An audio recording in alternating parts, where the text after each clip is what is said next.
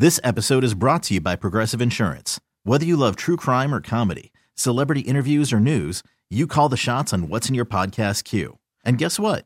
Now you can call them on your auto insurance too with the Name Your Price tool from Progressive. It works just the way it sounds. You tell Progressive how much you want to pay for car insurance, and they'll show you coverage options that fit your budget. Get your quote today at Progressive.com to join the over 28 million drivers who trust Progressive. Progressive Casualty Insurance Company and Affiliates. Price and coverage match limited by state law. I'm Hadass Kuznets with folks from the Pennsylvania Horticultural Society. We have Julianne Schrader Ortega, who's Vice President and Chief of Programs, and also Nicole Jude Rhodes, who's Director of Engagement. So there's a lot going on with the Pennsylvania Horticultural Society. Right now it is peak summer harvest season and farmers market season. So, Julianne, why don't you start us off by telling us what's coming up and where we can get it in like a cheap way? Sure. There are over 400 community gardens across the city, and everybody right now is harvesting delicious tomatoes and cucumbers, herbs, all sorts of great things, peppers, and you can get them at your local farmers markets. Also, community gardeners that are working with PHS through our City Harvest program are dedicated to growing and sharing harvests with people who need it. So they set up low-cost farm stands or donate it to food cupboards and soup kitchens. Where can we get information about those? Or where can we donate also? What if you're a gardener and you want to donate your extra stuff? Yeah, just come to our website, I think is the best way. It's phsonline.org, and you can look up information about City Harvest programs, and you can also become a friend of the gardens, which is our way of helping people to pledge support for community gardeners, whether as a donor or an advocate or a volunteer to get gardening. So people talk about gardening and they think, especially if you're like a young person and you're like, oh, how do I garden myself? I don't have a lot of space. But this idea of community gardens, some people, like, even though we talk about it all the time, some people don't realize, oh, you can actually join a community garden. So tell us about that. Yeah, sure. We actually plopped a farm down right in Center City to make it easy for people to learn more about the benefits of community gardening and also answer any questions about how to get started or join in workshops. So we have programs happening all summer long throughout September too. Introduction to gardening and also connecting with different gardeners. And there's a whole farm team there that can answer any question about how to get started. I think if you want to get started, you can just, start growing something on your windowsill. Even if you just have a front stoop or small back patio, you can grow tomato in a container. And once you start, it's hard to stop. Because then you start eating fresh, sun-ripened tomatoes harvested with love, and they're irresistible. What's the taste like? What's the difference in taste between your own homegrown vegetables and the stuff that you buy at the supermarket? And why is it so different? Well, I think it's that you get to harvest it at its peak, and the vegetables get to live on the plants until its peak harvest. So a lot of times when things are transported a long way, they ripen en route instead of on the plant and in the sun. So there's a lot of difference when you're harvesting and eating food right from the garden. Yeah, such a difference. Such a difference. And you notice a difference also when fruits and vegetables come like a little more locally? Definitely. Yeah. I think at the farmers markets, things taste so great too. Because that's local. Usually super harvested local. the morning of. The farmers wake up super early and harvest and come down to the markets or the night before or whatever. So it's a great way to experience the wonders of the seasonal fruits and vegetables if you can't garden it by yourself. But we really want everybody to get gardening as well. And there's farmers markets all over the city. There are. And the Food Trust has great resources for people to check out where the farmers markets are across the city. Now, Nicole, there are some studies that have shown that gardening improves your mental health. There are some interesting studies. There's not as much research into the benefits of community gardening as there are into some other public health measures, but the research that's been done recently is actually pretty compelling. So one study looked at the amount of fruits and vegetables that people are eating. And as you probably know, most of us are not eating 5 servings of fruits and vegetables a day. Only 25% of typical people are. People who are gardening at home were eating more. They were eating like in the 35%, so getting closer. But it was people who were community gardening that were eating way more. So they were eating, 56% of them were eating those 5 servings of fruits and vegetables a day.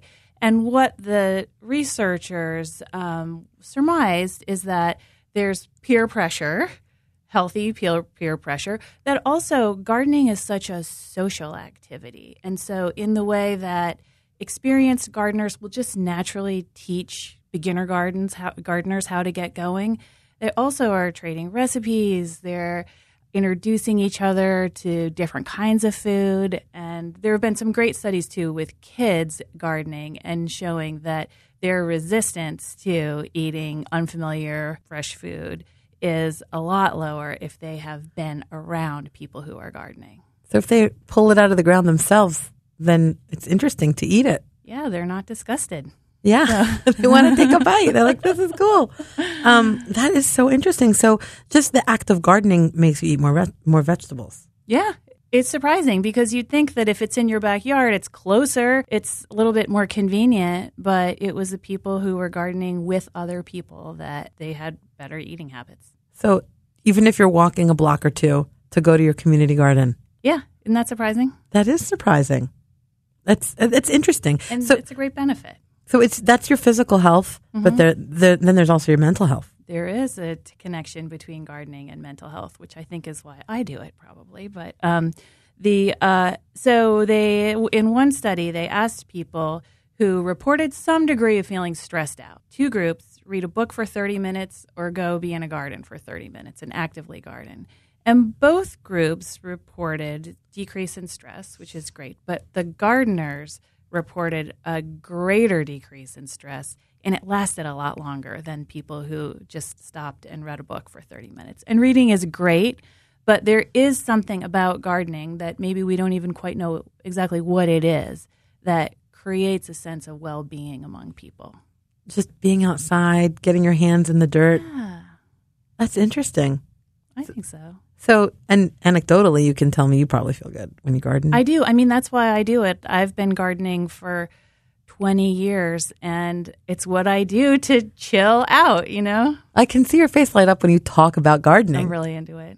And then you were telling me that the Pennsylvania Horticultural Society has these land care sites, and there's a local study that talks about depression. So this is a study that just came out, which we're really excited to be able to share with people. So if you live in the city of Philadelphia or travel through it, you might notice these vacant lot parcels that have a nice little low picket fence around them with openings for people to go in and out.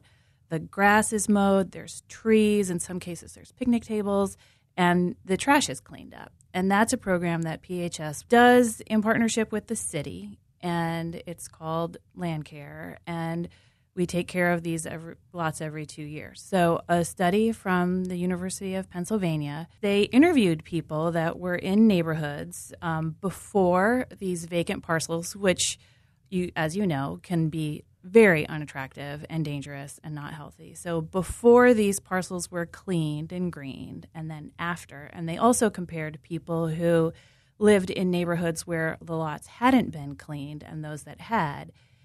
People who lived within a quarter mile of a cleaned and greened parcel reported 40% lower rate of depression. And that lasted for 18 months. When the researchers came back 18 months later, people still were significantly less depressed than the people that were not living in proximity to one of these cleaned and greened lots. So that's pretty astounding because this is also one of the least costly interventions from a public health perspective that you could dream of. It costs about $1,600 to clean and green a lot and about $180 a year to maintain it. And if you think about that cost and how many people are benefiting who otherwise would have medical issues, it's pretty obvious that this is a really important thing. That's amazing.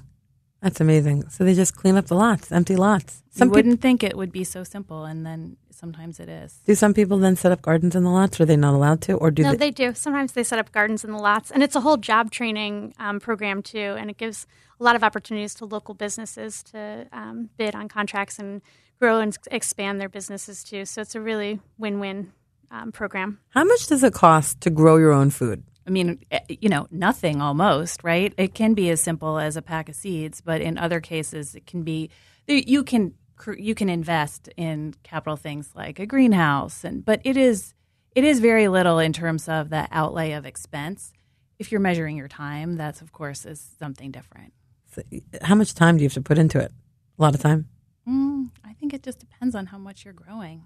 And how much you're into it, I guess. Yeah. Yeah, and I think that there are all these community gardens across the city, and there's a lot of sweat equity that's turning these formerly vacant spaces into beautiful neighborhood assets. And while seeds are cheap, there are some other things that do need investments. And I feel like the network of community gardens is like part of our city's infrastructure. It's like our park system, but it's not really recognized as that. So it's this great green open space that has huge impacts on health and your well-being and your connection to neighbors and your access to food. But it's really underfunded and undersupported across the city. So I think, trying to gather more people and get more people excited about being advocates for community gardens is really important right now. How many community gardens do we have across Philadelphia? Do you know? Over 400. That's great. That's a lot of gardeners. It's a lot of gardeners. And there's more and more pressure on the gardens for land, especially as our city's pressure for development keeps increasing. There's more pressure on land tenure for gardeners. So there are real challenges to community gardening now. And, Philadelphia has such a rich history of gardening in the city. And we want to make sure that these gardeners who have really been investing a lot of their time and love and efforts into harvesting and tending spaces continue to have opportunities to do so in the future. I guess it can be very political. The gardeners take over maybe what used to be a dilapidated lot, and then the city says, wow, this looks good, let's take it. Has that happened? Maybe it's not the city. There's all sorts of different pressure on development in the city. Yeah. Yeah. So how do you deal with that? We have a lot of partners in the city that are doing a lot of work to help gardeners with land access. PHS's affiliate partner is the Neighborhood Gardens Trust. And they're Philadelphia's land trust. So they work with the gardeners and the land holding agencies to try to figure out ways to make sure the gardeners can continue to tend the spaces and the land can be preserved through the land trust. But there are other groups working on it too. How much food is produced? I don't have that stat exactly. But I know that a lot of the abundance goes to programs to feed people that don't have it. Yeah, and some of the gardeners themselves are sharing it with their families or their neighbors who might not have access. What we're doing at Farm for the City across from City Hall on Thomas Paine Plaza, we're hoping to grow 1,000 pounds of produce this summer. And it's a small farm as art, like container farm funded through Pew Center for Arts and Heritage. And we're partnered with Broad Street Ministry for their hospitality collaborative because they serve meals to anyone who wants them 5 days a week. And so we're hoping to harvest 1,000 pounds. I think we're already up to 650 with the farm team there. And we still have a few more months to go. So I think it varies, depending on the season and the garden size. That's good. That's a lot. I was there when you first announced it, and I feel like maybe we don't realize exactly how much produce comes from a plant. Yeah, exactly. And depending on the plant. And some gardeners turn it into kind of a competitive sport where they see how much they can grow and donate. And I talked to someone who last year donated 1,000 pounds that she grew to a food bank near her house. That's amazing. I know. And we have a lot of workshops for people who want to do high production organic agriculture in the city, offered via PHS. So if you go to our website, PHS Online, you can learn more about workshops on how to actually have as much harvest as possible in the urban setting. Wow. So you said tomatoes are the big thing right now. Well, that's my Peak favorite. season. Tomatoes, cucumbers, lots of peppers. I've been enjoying my shishitas. Good eggplant season. All these sort of hot weather. The leafy things right now are in some cases not looking their best, but any of those big ripening crops. Corn, it's good corn season. Corn's a little bit hard to grow in the city for a lot of us because of critters, but at least in my garden. But this is when it's really good to think about freezing food and canning food and saving it.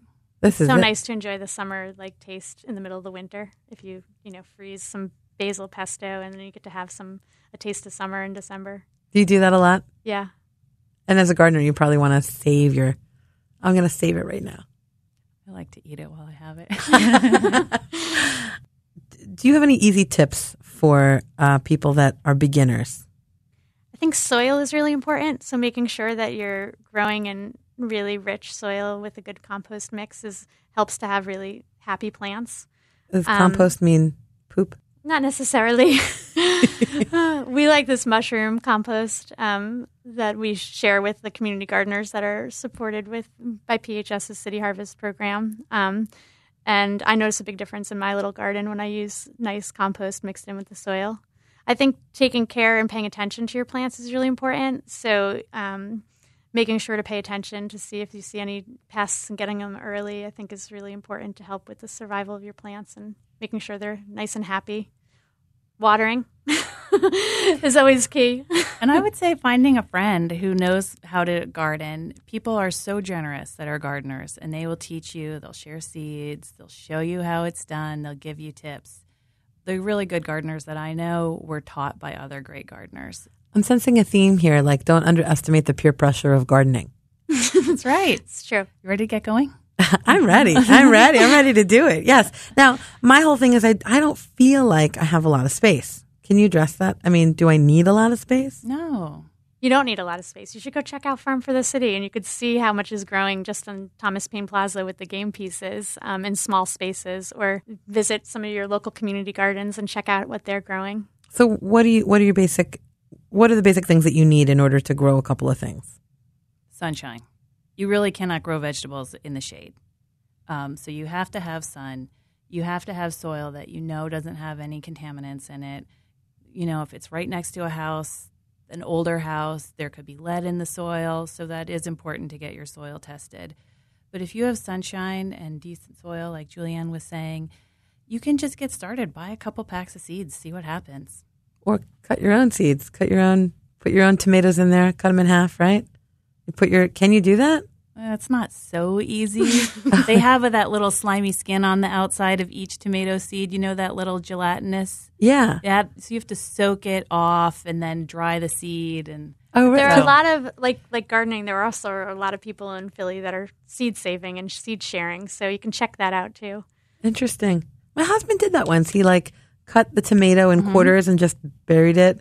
And he got some stuff. Yeah, it worked. Well, I have tomatoes just in volunteers. My garden that just the seed must have been around in the soil and didn't freeze over the winter. But people who are doing it seriously soak the goo off and then dry the... There's a whole thing to it. There is a whole thing. There's a way you can get the maximum potential from your plants. Awesome. Right. So what a great time. So anything else you want to tell me about these studies? I find this fascinating that gardening helps your physical and your mental health. It really does. And there are certainly demonstrable links between gardening and people feeling less socially isolated, being more active in their community in other ways. There are also some interesting research about people who are new arrivals in a community, whether it's transplanting from another city or another state or another country, and maybe having language barrier issues, that community gardening is one of the quickest way to sort of get people feeling like they are a part of a community. So in that sense, it's everything about the food is a little bit secondary for this, when you're thinking of it in terms of the community part, so there's the garden part, but there's the community part that seems to be a powerful catalyst in a lot of different ways that we're still beginning to measure now. That's food, though. Food really does create community. Yeah. Do you find that? I do all the time. Holidays and special meals and, special restaurants that, people coming from all different countries. I definitely see that. Yeah. So one of the things that we do with community gardens that are in neighborhoods where there are a lot of people who are immigrants from other countries is try to connect them with seeds of the plants that they would be familiar with and would have grown in the country where they grew up gardening. And that's just one way to kind of create that connection. And then they can introduce those crops to the other gardeners. And so it kind of becomes this cross-cultural thing, which is really great. What are some unusual crops that we might not know about? Well, at Farm for the City, there are some interesting crops that I had never seen before. Something called roselle, which is this very beautiful green. I wanted to grow it in my flower garden. It was really pretty. And then there was that, what's that other plant that's in the hibiscus family? Callaloo? Is that what it's called? Callaloo. So, yeah, this plant that it looks like this beautiful hibiscus flower, and you eat the leaves. And, so two plants that just walking through there, and I've been gardening my whole life, I had never seen. I wouldn't really quite know how to cook them yet, but, they're beautiful. Ask a gardener. Yeah. Ask a gardener. So you can ask a gardener at PHS, at Farm to the City, and anywhere? Yeah. Your local community gardening. Yeah. Garden. Yeah. Anything else you want to add? Thank you for the opportunity to talk about this today. Thanks for inviting us on the show. What do you want people to get out of this? If they're listening, what do you want them to get out of this the most? I would like people just to know that not every city has as many community gardens as Philadelphia does. We're lucky to have as many gardens, and if you imagine them gone, I think we'd all feel like something was missing. And we do need to, in many cases, these are gardens that do need support from all of us if we want them to still stick around. You feel like as Philadelphians, we just kind of take it for granted? I do, yeah. Like all cities are like this? Right. You don't realize that it's special until it's gone, And so we just wouldn't want that to happen with community gardens because they create a benefit for the people that are gardening, but just for whole neighborhoods. I mean, a neighborhood with a great community garden in it, it is a nice place to live. Julianne Schrader Ortega and Nicole Jude Rhodes are both with the Pennsylvania Horticultural Society. Thank you for stopping by. If anybody wants more information about PHS, where can they go? phsonline.org. Thank you so much. Thank you so much. Thanks, Hadass. This episode is brought to you by Progressive Insurance. Whether you love true crime or comedy, celebrity interviews or news, you call the shots on what's in your podcast queue. And guess what? Now you can call them on your auto insurance too with the Name Your Price tool from Progressive.